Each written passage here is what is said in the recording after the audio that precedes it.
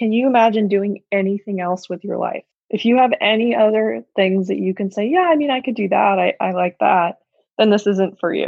My problem is I can't see myself doing anything other than what I'm doing right now. You're always going to meet somebody that's going to suck and it's going to be really rude. If you're really meant to do this and this is really your passion and you really can't see yourself doing anything else, those people really don't matter. Those people actually fueled my drive to be in this industry more because I wanted to prove them wrong.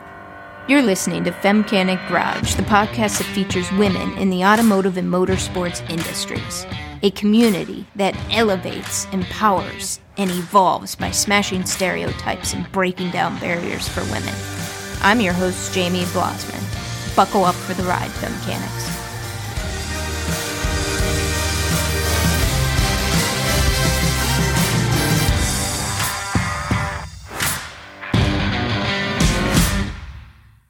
Femcanics, I want to hear from you and get your feedback. Text me what your favorite episode is, how I could improve the podcast, what products would you like to see, but most importantly, I just want to connect with you.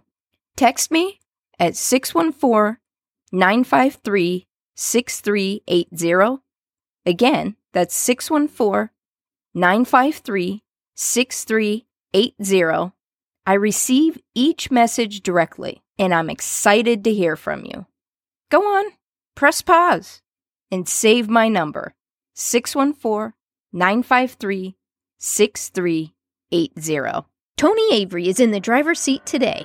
She is the owner of GirlsDriveFast2.com, which covers new and vintage car reviews, racing schools, track days, and other industry events. She has reviewed nearly 70 press cars to date, is a high-performance and team safety driving instructor, and has spent her entire career on the racetrack in everything from Miatas to open-wheel formula cars. Sit back and enjoy the ride. Hello, Femcanics. This is Jamie B coming to you, and I have Toni Avery in the driver's seat today. How are you doing today, Toni? I'm doing great. How are you? I am doing well. I am excited to get you on here. Like many of my guests, I find my guests for the most part on Instagram, and you are no different. I stumbled across your profile in Instagram, and I'm like, ooh, this sounds like someone interesting and someone I would like to meet. As with all of my guests, I just love how you represent women in the industry. So welcome to the show, and I am so glad you're on here. Thank you so much for having me. I kind of want to start in the beginning, give a little bit of background, and kind of work our way through your history. So my $1 million question that I always ask, where did it start? How did you get into the automotive industry? Well, I was pretty much born into the industry. My dad is a huge car guy. He loved to go to car shows and do some track work with his vintage cars. He mostly had vintage cars when I was growing up. And we go to Monterey Car Week every year since I was 2 years old. So I was immersed in that culture as well. I'm going to pause you there, Toni, because I don't think everyone knows the magnitude of Monterey. And it is not your average car show or experience by any stretch. Do you mind kind of bringing the listeners through a little better understanding of what that show is about? Yeah, absolutely. So it encompasses a lot of different events during, technically it's like a 10-day time frame, but a lot of people go from the main week's Wednesday to Sunday. It encompasses most famously the Pebble Beach Concours d'Elegance. It's very exclusive. It's invite only. So if you get invited to show your car at Pebble Beach, it is a truly special car. There's a lot of other car shows there, a lot of big ones such as Quail and some smaller ones, some newer ones. Some more new car shows have started up as well in the area, but it's really all surrounding vintage cars. And another really big event there is the Motorsports Reunion, otherwise known as the Historic Races at Laguna Seca. And that takes over pretty much the whole time as well. You have the prehistoric races, which is the weekend before. It's sort of like the qualifying, if you will. And then the next weekend is all the big racing. And that's honestly my favorite part of the whole weekend. But you'll have some big parties, and manufacturers launch cars there as well. It's a pretty big deal. Every automotive celebrity you can think of will be there at that time. I've seen some highlights from it, and that race would be so neat to watch. And oh, it's super cool. I mean, I know you said classic cars, but just to put this in perspective, because depending on the generation that's listening to this episode, classic may mean 1990s. As crazy as that sounds, right? But we're talking like 50s, 60s. Am I right on that? Yeah, and pre-war all the way up to, I'd say for the vintage shows, I see some 70s cars, but for this, like the new modern supercar show, it's anything that's crazy, loud, new is going to be there. Pebble Beach is older though, right? Oh yeah, the Pebble Beach Concours has been around for a very long time, and so have the historics. In the cars that I've typically seen in Pebble Beach, they're all older, like 50s, 60s. Is that right? Or that just happens to be what I see on TV? No, that's correct. And some older than that. But yeah, it's like by the end of the week, I am just so exhausted. When we talked about that before, and it took me a moment, I'm like, Monterey, I'm like, and then I connected Pebble Beach because I'm used to hearing the Pebble Beach. And I'm like, oh my God, that's like one of the most exclusive experiences ever. And this is where I want to kind of connect it for the listeners. That's what you grew up going to. I did. This isn't, down at Steak and Shake or, you know what I mean? The local pub car show. This is like multi-million-dollar cars. Oh, yeah. Strolling up there. Yeah. And to me, that was just normal. That was like how I grew up going to car shows. Was I went to Monterey every year. I loved going. It was, if you were going every year, you got into the routine of when you checked out of the hotel that year, you booked for the next year. That's how crowded and packed it was every single year. And we went up there consistently. I think it was till I was about 15. And then we took a few years hiatus and then started going back again in my early 20s. And then my last year was in 2016. And it's such a bummer that I haven't been able to go back since. But this year with COVID, they weren't able to do Monterey at all, which was also a bummer. I don't know if that's ever happened before. Yeah, I look forward to it every year. I really hope I get to go back soon. I don't know how you could go to other car shows after that experience being the norm. Wow, talk about setting the high standards out of the gate. That's just absolutely amazing. You grew up around cars in a family that has interest in cars. And you went off to college. And what did you decide to major in? Oh, I changed my mind a bunch of times. Oh, I feel you. I did the same thing. And all I can think of is cha-ching, cha-ching, like wasted money for credits that I don't get credit for. Yep. I'm luckily I went in undecided, but I thought I was going to go the science route. And then I took a science class like my first semester and was like, I don't like this anymore. Like I loved it in high school, but this is not my thing. And then I thought, okay, I want to do music because I'd always been a musician, but I wanted to do the media side of music. And that brought me to my second college. I transferred twice. I was getting enough credits to go to my final school. And by the time I got to my final school, I had changed my mind from music to English or journalism. But at that point, I was going to be in school for like 6 years because I changed so many times. So I went to my advisor and asked, what can I do if I'm not in school for another year? And she said, well, you've taken a lot of kind of random classes. You could put it all into a liberal studies major and then just add on an English creative writing minor. So that's what I did. What advice would you give younger kids coming up through there, going through that experience? Definitely go in undecided. Unless like you've spent your entire life saying, I want to be a doctor, then you're probably going to end up being a doctor. But if you're really unsure of what you want to do, I wouldn't advise picking something right off the bat. Maybe take your first semester or two and take a lot of gen ed classes to figure out what you might like, and then decide from there, because then you can really focus on all those credits that you need to take in order to get your degree. That's sound advice, my friend, because I did not go in undecided. I went in guns blazing for architecture, and I ended up switching my major, and there were so many like specific classes for architecture that it didn't apply to any other major. So it was like cha-ching, cha-ching. Yeah. It's just so great advice. So you ended up going the English route, and you grew up around cars. This is where it starts getting interesting to me in your journey, where it's like, okay, now what?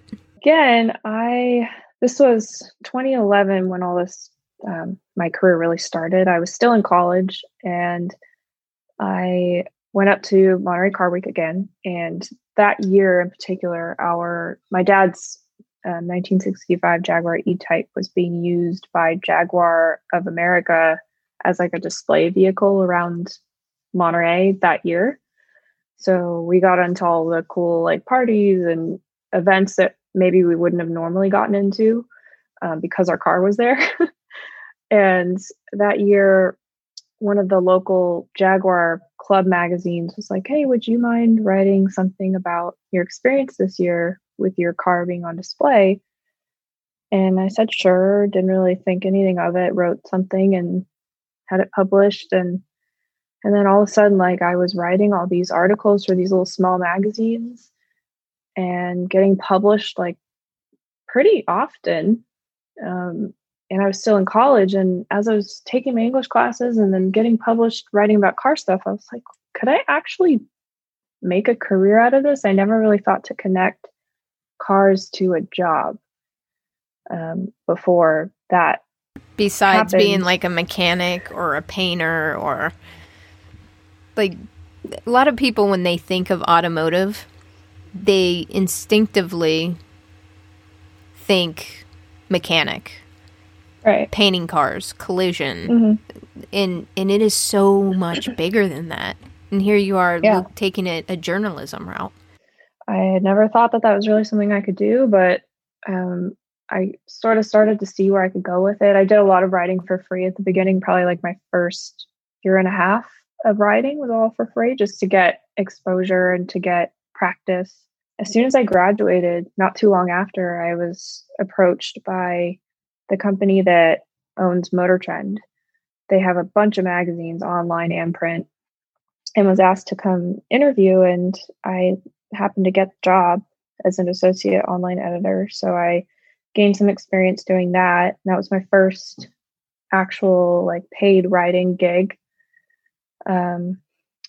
which lasted a little bit. You bring up a great point here, and it's just part of your journey, but you said something that I think is really important.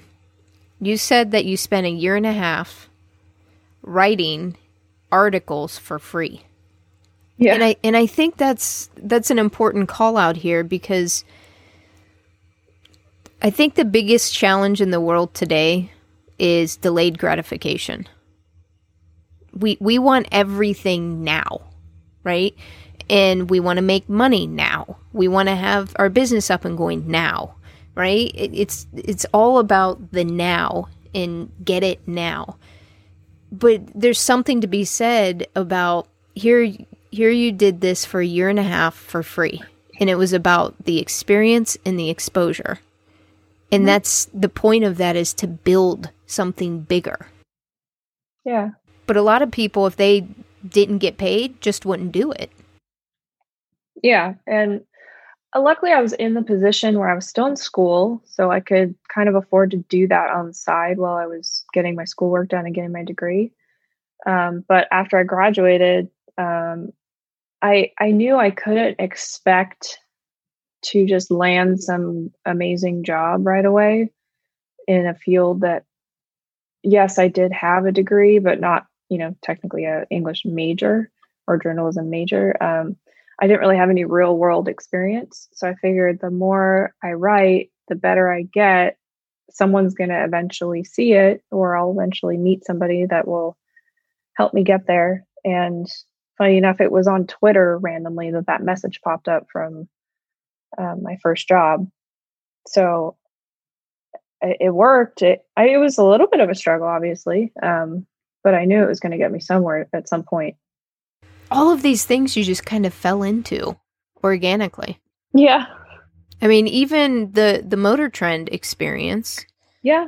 You can't, there's not too many more premier automotive publications out there. I mean, I know. That's one of the biggest, right? And here you are. Yep. That was your first one out of college? Yeah. It was my first real job out of college and my first writing job in general, like officially paid writing job. Yeah. And around that same time, I started my website, which at the time was kind of just a blog talking about just car stuff. Toni, I don't mean to stop you. I have to ask this because I'm just processing right now.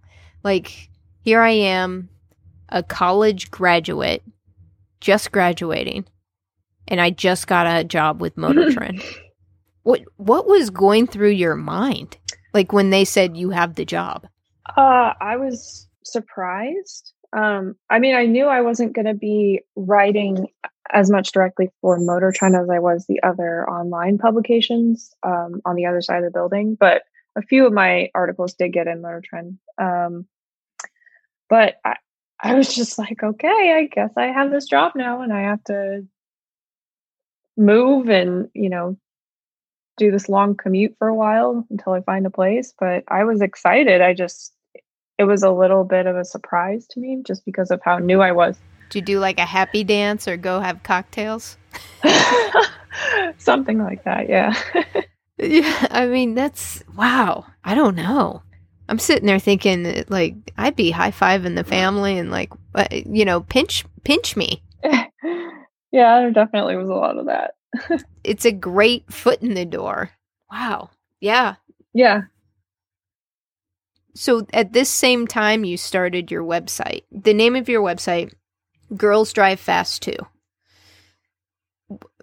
There's the obvious thoughts around that, but I don't want to make any assumptions. Why did you choose that? I don't know. I thought it was just kind of catchy, and it was obviously I'm a female that's writing about cars and my automotive experience. So I don't know where it came from. I just remember I said it to my mom and I'm like, what do you think about this? She's like, I really like it. I think that works. So from then on, that was the name that I went with. Yeah, and the website was kind of just like for fun for a while.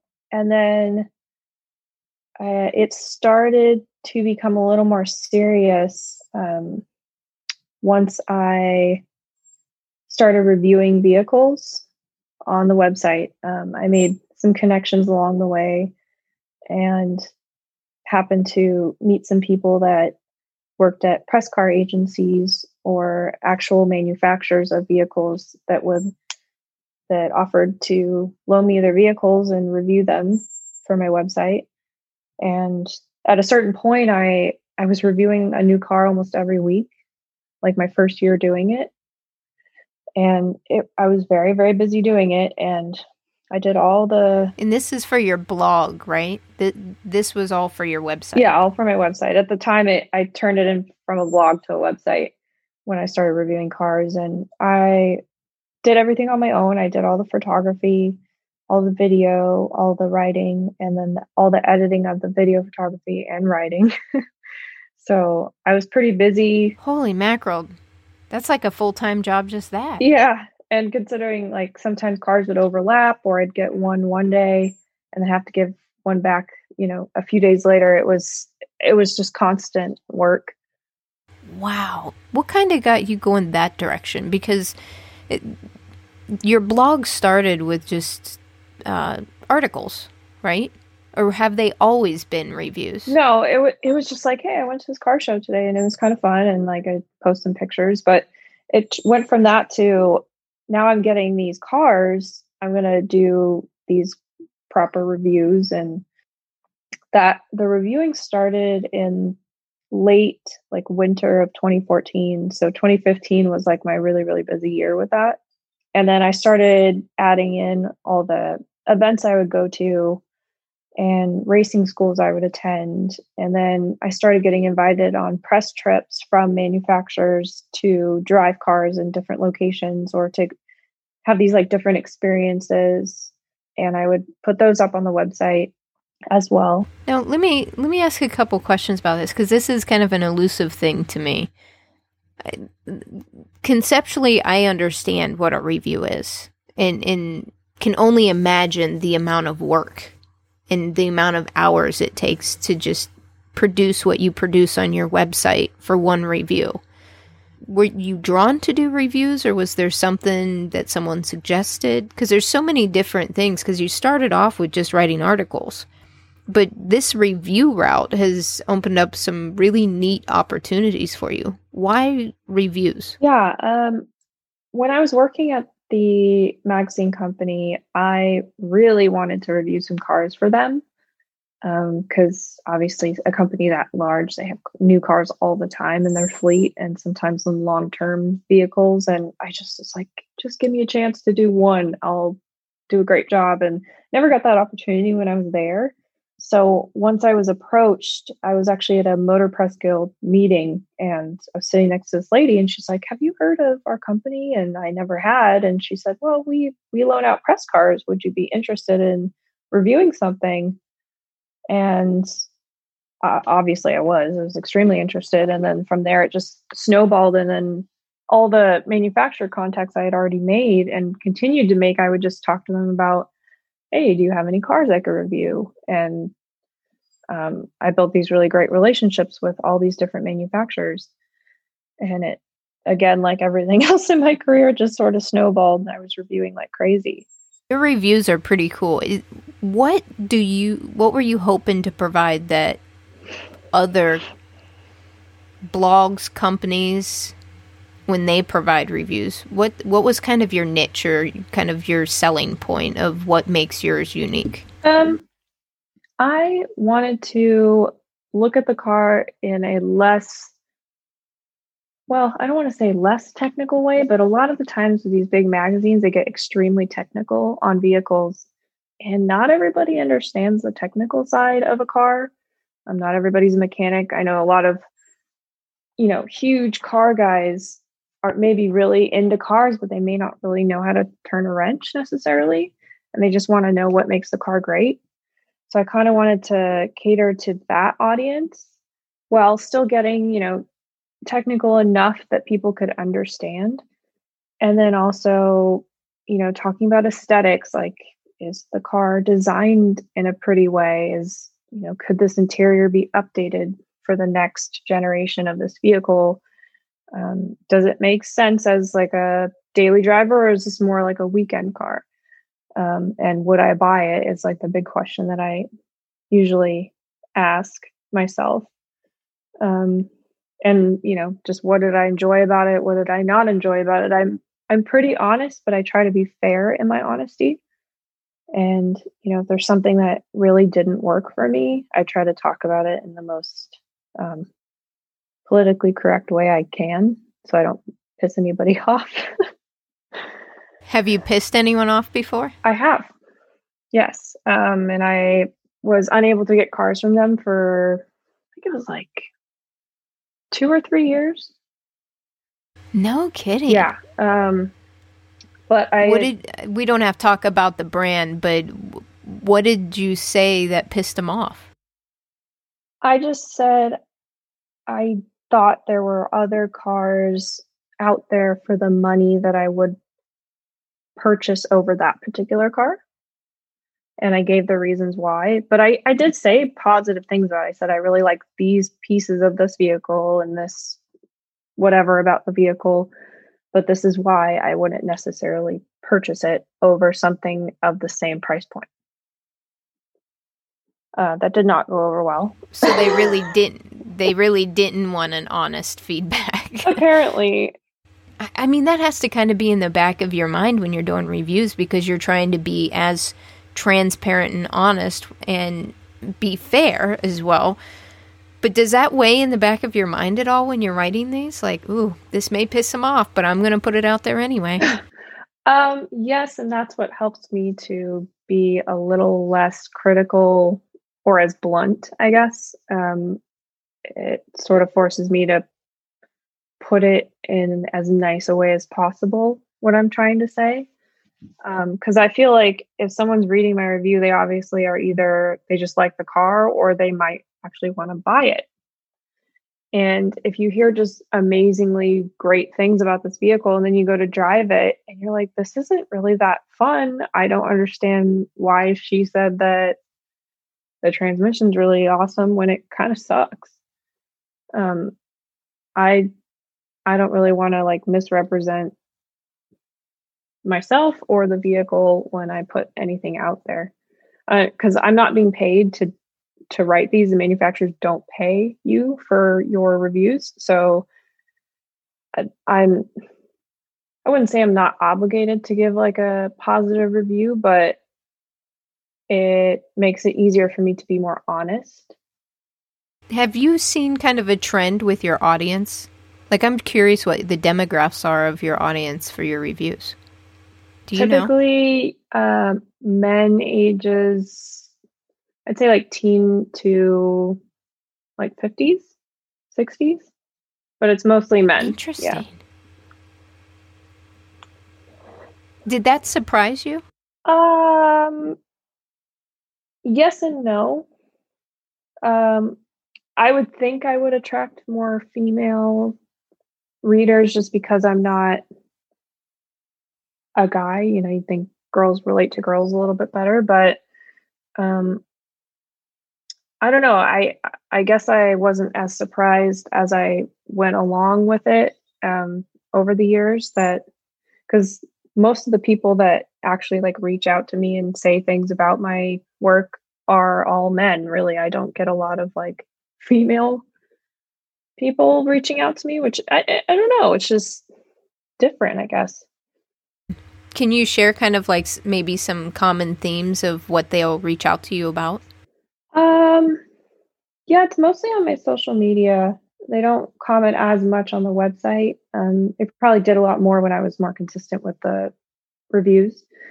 But you know, sometimes there'll be nice comments, like, or actually I'd say most of the time they're nice comments like, oh yeah, that was a great article, or I really like that car too. Or, you know, every once in a while you get the guy that's like, she's a girl, know what she's talking about. Mm-hmm. Or she doesn't know actually how to drive a manual. And then like in the video, I'm driving a manual. So I'm like, okay, you obviously didn't watch that. Yeah, it varies, but I'd say like 80% of my audience is really nice. 85%. That was one of the questions when we spoke before, where I was like, oh, I wonder what her demographic is. Yep. That's interesting. I'm with you. I would have thought that there would be more females. Yeah. That's way cool. Well, your website launched, you said, in 2015? Well, I started it in 2011, but it really became like a website, probably like late 14. You stumbled upon these reviews. Yeah.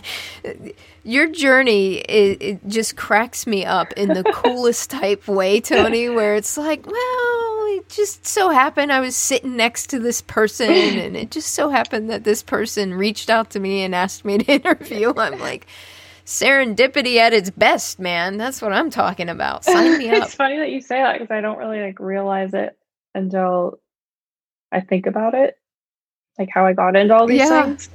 And to be honest, the last time we talked, I was sitting there, we got done, and it just occurred to me afterwards. I'm like, holy shit. Like, literally, all of these were not planned at all. Like, planning is going, like, you find a job that you're interested in, you go interview for that job. You submit your application or your resume, and you go interview.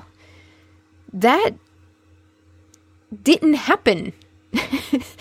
in your career here so far. Yeah. So I just sat there. I'm like, that is way cool. Where it's just about riding the wave of life and following your heart's desire. Yeah. Yeah. Um, yeah. And as I went along in the writing, I kind of wanted to explore other parts of the industry. I wanted to see how the PR side worked because I really didn't have a lot of understanding of how the PR really worked in these automotive manufacturers or in these like aftermarket companies. So I found it where I was living, there was a company that managed all these automotive accounts. And I got a job there for a while. Didn't really work out. I also wasn't really a fan. It wasn't really what I was expecting. I'm really glad I did it because I got the experience of really seeing what that's all about and realizing that wasn't for me. What was the main thing that you learned there? I did a lot of cold calling to sell basically like stories or plugs in a way at different publications. Mm-hmm. So I got really comfortable with cold calling, which before I was not, that was not my thing at all. And also being on... That's a priceless skill to have. Yeah. I mean, it really is. But it sucks. Like, it's one of those things. It's no one's like, I want to learn how to cold call. No. Like, no, I want to avoid cold calling. But when you have a business and what you're building, it becomes so critical. Yeah. And also I realized the other side of what I was experiencing when I was at the magazine. I get these calls from people like going, oh, do you want to post this? And I'm like, no, you got to talk to my boss. Like, I can't really publish that without their approval. And then I'm the one that's going, hey, do you want to publish this story? And, and then I got to experience like both sides of that, which was kind of cool. And then I had contacts from when I was working at the magazine too. So that helped me to get stories up as well. But yeah, that was kind of short-lived. And so I had moved on to another company that I had found in the area that did all kinds of automotive stuff, like anything you could really think of. And I went down there just to kind of talk to them and see what they're about, and interview. And they asked, would you be interested in going on ride and drive tours with a manufacturer? And I was like, sure, I've never done that. That sounds cool. I don't even know what to do. And I was sent on a 5-week tour with Toyota just right off the bat, never having done that before. And the tour was on the East Coast, to states I had never been to before in my life. And it was a really, really cool experience. Working with the general public in that way was really interesting. And I started developing an interest in learning product. And when you talk about product for a vehicle, it's like stats and, this trim level, this vehicle has these options. That's really like product. Mm-hmm. So I became really versed in that. And then I went on another tour with Toyota as well for about, I think it was like 10 days in Vegas and like Fresno area. And then while I was there, I was talking with one of my teammates, and he said, you should try an interview for this new company that's coming to LA. They're building an experience center, and it's going to be with Porsche. I was like, I mean, that sounds really cool, but like this coaching I'm doing right now is like all the real coaching experience I have. Like, I've driven a lot in my life, like attended a ton of racing schools, but I don't know if that's a good fit. And he's like, no, you should really try. So, and it was from that same company that I got the Toyota job. So I figured, okay, maybe I have a chance if I contact somebody I already know. So I contacted him, and he's like, yeah, it's really early in the process. We haven't even interviewed anyone yet. I was like, okay, I'll just contact you every few months or something. So I just kept emailing, and he kept saying it's too early. I kept emailing. And finally, I got in this position where I had to have a decision made because I had to move from where I was living by the end of the month. So I contacted the guy and I said, you know what? I'm moving, and I'm either going to stay where I am or I'll move for this job.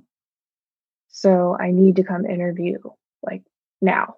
And he said, okay, well, you can come down. It's super early still. Really haven't interviewed anyone, but you can come down.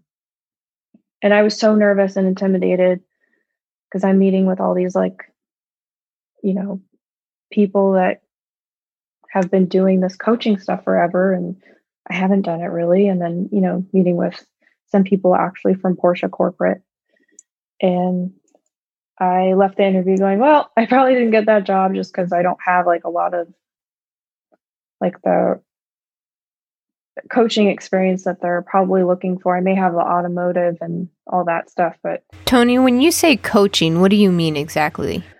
So coaching, I'll just talk about it from the what we do at Porsche, and that is sitting right seat with a customer driving, and you're talking them through a lap or through an exercise, and you're saying, okay, well, when you go to correct, when the rear end starts to go out on you, you gotta, turn towards the rear end and quick hands and feet off pedals, like that kind of stuff. We're talking them through a lap going, okay, you're going to start braking here and you're going to look through the corner at your exit point.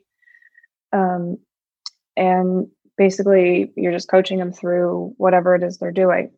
This sounds like a trust exercise. Yeah. Especially when you're working with the general public. It's not like, if you're going to racing school, these people know what they're getting themselves into for the most part. They've signed up knowing I'm going for like this cool high performance thing, and I've paid this money to go really fast in this crazy car, and I'm going to wear a helmet. This is not that. So these are people that sign up for it off the streets? Yep. So very different. Wow. So I managed to get this job, and not only did I get this job, but I wasn't just offered like, hey, you can be part-time and then maybe work up. They said, do you want a full-time position right away? And I was like, yeah. So I go in as the only full-time female and the only female on the drive team staff. And it was like a crazy, amazing experience because I started at the very, very beginning, and we had weeks and weeks and weeks and weeks of training before opening day. So the training was some of the best driving practice you'll ever experience in your life. And I learned so much. That sounds like a blast. Yeah. I drove Porsches all day long, sometimes into the night. I learned things I never thought I got to this level of driving that I never thought I could be at. And when my dad drove with me for the first time, he's like, he couldn't even talk. Because we kind of like, I always like aspired to be as fast as him when I was growing up. And then he's like, you've so far exceeded where I could ever be at this point. He was just like blown away. Wow. Yeah. And I worked there on a full-time basis for 2.5 years. I became the product expert at the facility. So I would train every new person that would come in on product. And I knew like everything about all the cars. And then I did all the coaching, and I kind of did like a lot of office work because I'm really organized and I like doing that type of stuff. And then in January of 2019, I went part-time there, and I started doing a lot of other jobs, like kind of a bunch of part-time stuff. And one of the things I went to was something I actually did before Porsche. And it was a job with a company called Brakes, which is a teen defensive driving school. And I did a course there as a coach one day just to see if I could make it at Porsche. It was sort of like a test. And I started working there again after I went part-time at Porsche. And they actually tour around the US and teach teens how to safely drive. And they do like the drunk goggle exercise and like ABS braking and a lot of really interesting exercise like skid control and stuff like that. That all sounds so interesting. Yeah. I mean, I don't know about the listeners, but I'm always blown away by how many driving courses or classes there are. Yeah, there are a lot. And that would just be fun. My partner editing this podcast, hint, hint, that would be an experience I'm interested in. Sorry, I'm just dropping something for myself. My birthday's coming up, so not that it can happen this year anyway because of stupid COVID, but I'm supposed to have a driving experience for my birthday, but all that gets put off. But there's something different about what you're talking about, and I find it fascinating where it's one thing to buy an experience package where they put you in the driver's seat and you go drive it with really no training. Uh-huh. And the experiences that I think I'm understanding that you coach is truly learning how to drive high performance cars. At Porsche, yeah. I mean, it's something you could apply to any vehicle that you drive, really. Obviously, we have rear engine for the most part, unless you're talking the SUVs or the Panamera. Rear engine, rear wheel drive sports cars. There are some all wheel drives as well, but anything you really learn there, like skid control or how to drive a proper line on the course, is something you can apply to anything. And that's something we try to have our clients take away. Sometimes they come in and they're like, I have no idea what I'm doing here. Like, this is a present. I don't know why I'm here. What's going on? And then you have the person that says, I have a 911. I just want to know how to drive it. And then that's always a fun person to interact with because they have a little bit of better understanding of like what to expect. Wow. Yeah, that would be a great gift. Yeah, that's a very common answer when you're like, why are you here? Or is this your first time? And usually it's like, yeah, it was a present or something like that. Uh-huh. Interesting. Yeah. I had spent a lot of time there and I dedicated a lot of myself there, and I learned a lot and I value what I learned very much. I just wanted to do some other things. And that one of which was I wanted to do some other coaching elsewhere. And then I wanted to get more into my website again because I had to cut back a lot at Porsche just because I didn't have the time. And then as time went on, I picked up some other part-time work, and one of which was working at my fiance's shop where I assemble kits for the vehicles that they build the kits for. They do sports cars and side-by-sides. And there's something else that you do that I was curious on. You have reviewed vintage cars. Yeah, I have. I found that interesting. Was that when you were reviewing all of the other cars, or they're just kind of sprinkled in throughout your entire career journey here? I try to think about how it started. I think it was, I knew somebody at one of the small car shows my dad and I would go to, and he said, yeah, if you want to drive my car and maybe do a little story on it, you can. And so I did that. And then I realized, obviously, my dad has some vintage cars. So I said, I'll just review his. And then again, it started snowballing. And I just kind of met all these people that were willing to let me drive their valuable vintage cars, obviously with them in the passenger seat. But yeah. And it was a different style of review. It was more just kind of talking about the feeling of the vehicle and like what makes it special and why it's unique, and talking about the look and all that. I imagine some history of it would be sprinkled in there. But, oh, God, that'd be nerve-wracking driving other people's babies. It was, especially when one of the owners told me how much it was worth as I was driving it. And I was like, why would you do that? It was so nerve-wracking. Good Lord. Oh, man. Yeah, I'm sitting there thinking, because I know I grew up around cars, too, and how men and women who love cars, like really love cars, and maybe had their car restored, like their attachment to it. Mm-hmm. Like I couldn't even. Yeah. It's like, and I wouldn't want them to tell me the value of the car until after we got back. Yeah. I was like, can you like wait until we park maybe? But he didn't. Yeah. So. Just that we safely pull in and we're done and I get out of the car. You can share me. That'd be a great conversation then. Yeah. That is outstanding.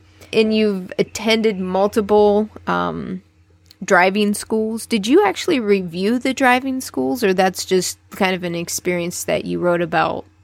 I had gone to a lot of racing schools over the years, and I didn't really start writing about them until I was, I don't even remember like the first year I did it. But I had done like a bunch before I had ever really reviewed them. I started going to racing schools when I was 16. So I had done a bunch by then, but yeah, I've written about a few of the ones I've gone to, and then other like manufacturer experiences. For example, Lexus had a sort of a track experience that they did where they invited a bunch of women out to Palm Springs and we did a track day with their cars type of thing. Like I would put that on the website. So what's next for Girls Drive Fast 2? What do you see, and how do you see that evolving or growing? That's a good question. With COVID, it's been a little hard because no events are really happening right now. So I'm hoping to attend more events and write them up for the website. Probably reviewing more cars as well. This year has been a little limited in terms of what I could manage to get. Yeah, and I guess just growing my social media channels. My Facebook's got quite a few followers, but I'm working on my Instagram, my YouTube as well. But I don't know. I don't know if I really have like a definitive idea of where I want it to go. I know I just want to do more with it as soon as things are less restrictive. Right on. Just out of curiosity, because I mean, you've been at this. Well, let's see. You said you started next year will be 10 years. Yeah. A decade. So crazy. Chew on that for a moment, my friend. That's way cool. Yeah. Do you monetize this at all, or is it purely here's all this content and it's all free? Or somewhat. I mean, I'm selfishly asking because I'm a business owner and I'm just curious how you do. You know what I mean? That's always kind of elusive and interesting to me. Yeah, I mean, there's been times where it's made a little bit of money, and then there's times where it's made no money. The writing isn't really where I make the money. It's all my other part-time stuff that I do. That's why I do so many part-time things. Yeah, that's one of the things that I've been asked a lot over the years. Like I'll have people contact me. It's LinkedIn is like the most common one where I get to ask this question. And I have people saying, "Oh, I have this job that is full-time and has health benefits and all that, but I really like want to start writing like you do, and I want to quit my job and do that. What do you think?" And my like standard response is, if you're okay not making money at times and not knowing when you will, with the writing in particular, then sure, go ahead and do it. But most people can't just not make money because most people have family or most people need to, live. So typically that's not going to work for a lot of people. And I say, why can't you just do it on the side on the weekends? That's a lot more feasible than just quitting your steady income for something that may or may not pan out. Great advice. Yeah, the other thing about it is as I asked, can you imagine doing anything else with your life?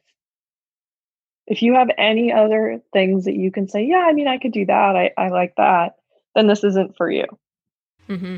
Because my problem is I can't see myself doing anything other than what I'm doing right now.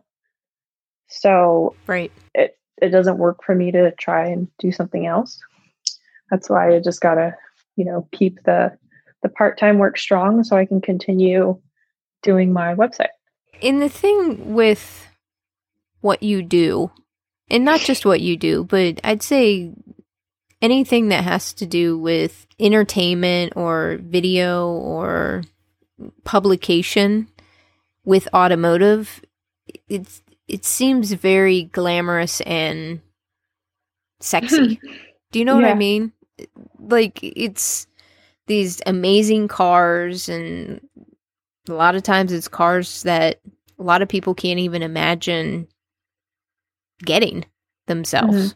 You know what I mean? And some of these restorations over $100,000, where it's like, oh my God, that car is amazing. And it's interesting because what I'm learning from women who are in the industry that rub elbows with the who's who of the automotive industry is that, one, the majority of the people in it are very down to earth and very basic. Mm-hmm.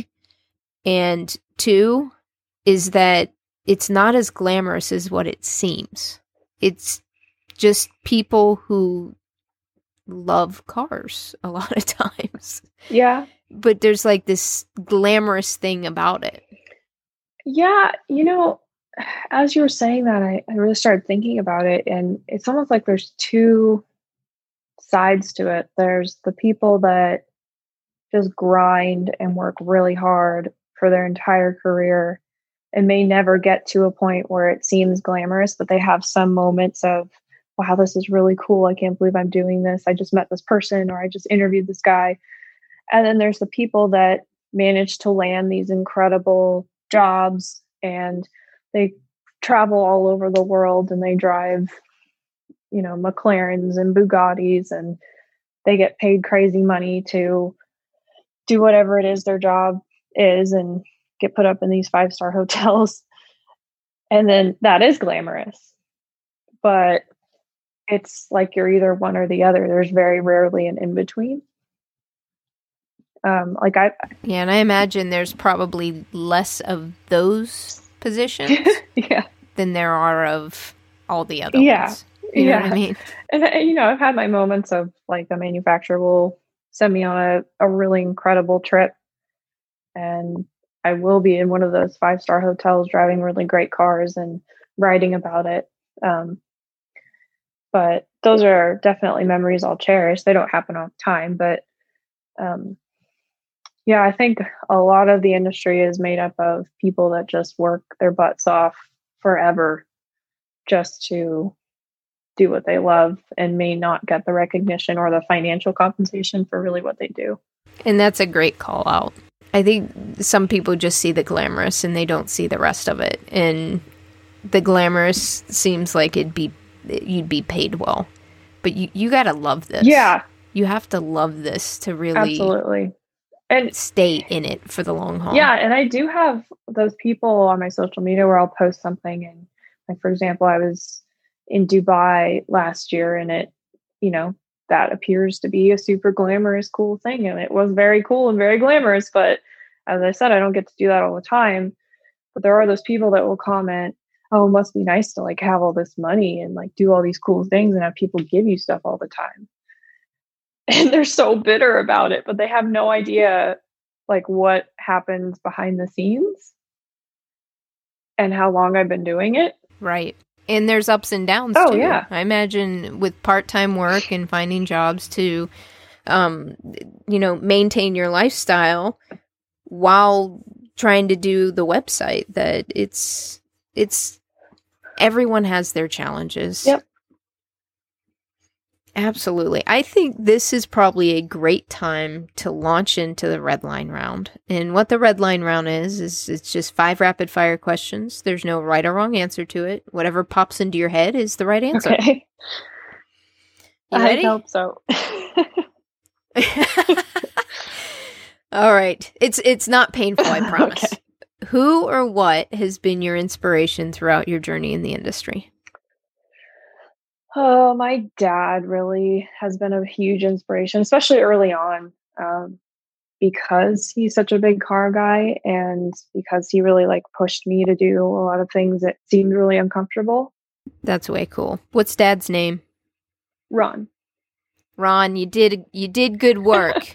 Good job, Dad. 2, where do you go or what resources do you use when you want to learn something new or you get stuck? You feel stuck. What resources do you use? Obviously, like Google's a good one. I don't know. It really honestly depends on what I'm stuck on. If it's like a writing thing, then I'll probably go and read a bunch of other articles on that particular vehicle or whatever the subject is from other magazines to see if I can get any ideas or maybe things I'm missing. I don't know. It really does depend on what it is I'm doing. Makes sense to me. Because I may go to someone in the industry or, a friend and have them help me. But yeah, it just really depends. And I'd say with your journey, that makes perfect sense because you've had a lot of twists and turns where it's different skill sets and probably different people that you'd reach out to. Definitely. All right, Toni, what is a personal habit or practice that has helped you significantly in the industry when you feel stuck or discouraged? A personal habit. Probably being super organized and disciplined in my work. Being organized just really helps me to helps me to really know like where I stand with everything. If I need to find something on my computer, I know exactly where it is. I don't have to go search around for it. And being disciplined to know, hey, I got to get this article done today. Like I can't do anything fun until I get this done. That's helped me a lot because then I don't put things off and then I don't upset people who are waiting on stories to go up. I was diagnosed with ADHD, and like even though you have your company and you love your company, and I have my company and I love Femcanic Garage, there's always aspects that you don't enjoy doing but need done. And with ADHD, I would just procrastinate and keep putting those off. Finally, what is your parting advice to other femcanics finding their way in the skilled trades? Well, I'd say for you, I would say just the automotive industry in general. Sort of touched on it earlier with the financial aspect as my like general answer to people, but especially with like, if we're talking women in the industry, I mean, you're always going to meet somebody that's going to suck and it's going to be really rude. I've met my fair share of those people, but if you're really meant to do this and this is really your passion and you really can't see yourself doing anything else, those people really don't matter. Those people actually fueled my drive to be in this industry more because I wanted to prove them wrong. And, I feel like I did because I accomplished things that I didn't even know I was capable of. And yes, it's very male dominated for the most part, especially in the journalism side and that side of the industry. But we're talking like the driving side, racing side, we're very unique in that women are not as common. So we sort of have an advantage there. I think that's pretty awesome that we're a little more recognized as being kind of like special in a part of the industry like driving that should be, you think of a driver, you think of a guy, you don't really think of a girl, but it's cool that women are kind of seen as like rare and special in that. Sponsors, I imagine, like the idea of that. Yeah, it's a lot more marketable, I think, because there aren't as many of us. Let's be honest, historically in the industry, women in cars go together. Yeah. It's just now it's women in the driver's seat opposed on the hoods. Yeah. Yeah, that's true. Right? So it's a nice change. Yeah. It's a nice change for sure. Where and how can people connect with you, Toni? So I have my website, girlsdrivefast2.com, and then I'm also on Instagram under Girls Drive Fast 2, as well as Facebook, and then YouTube. It's where I post all the video versions of my reviews, and LinkedIn if it's more of like a professional connection. But yeah, those are basically where I'm at. Toni, thank you so much for being in the driver's seat today. Your journey absolutely fascinated me, and it's just a great testament to following your heart. Yeah. And how things just attract to you when you're on the right path. Beautiful story. Thank you. I am Toni Avery, and I'm the owner and founder of girlsdrivefast2.com, and I'm a femcanic.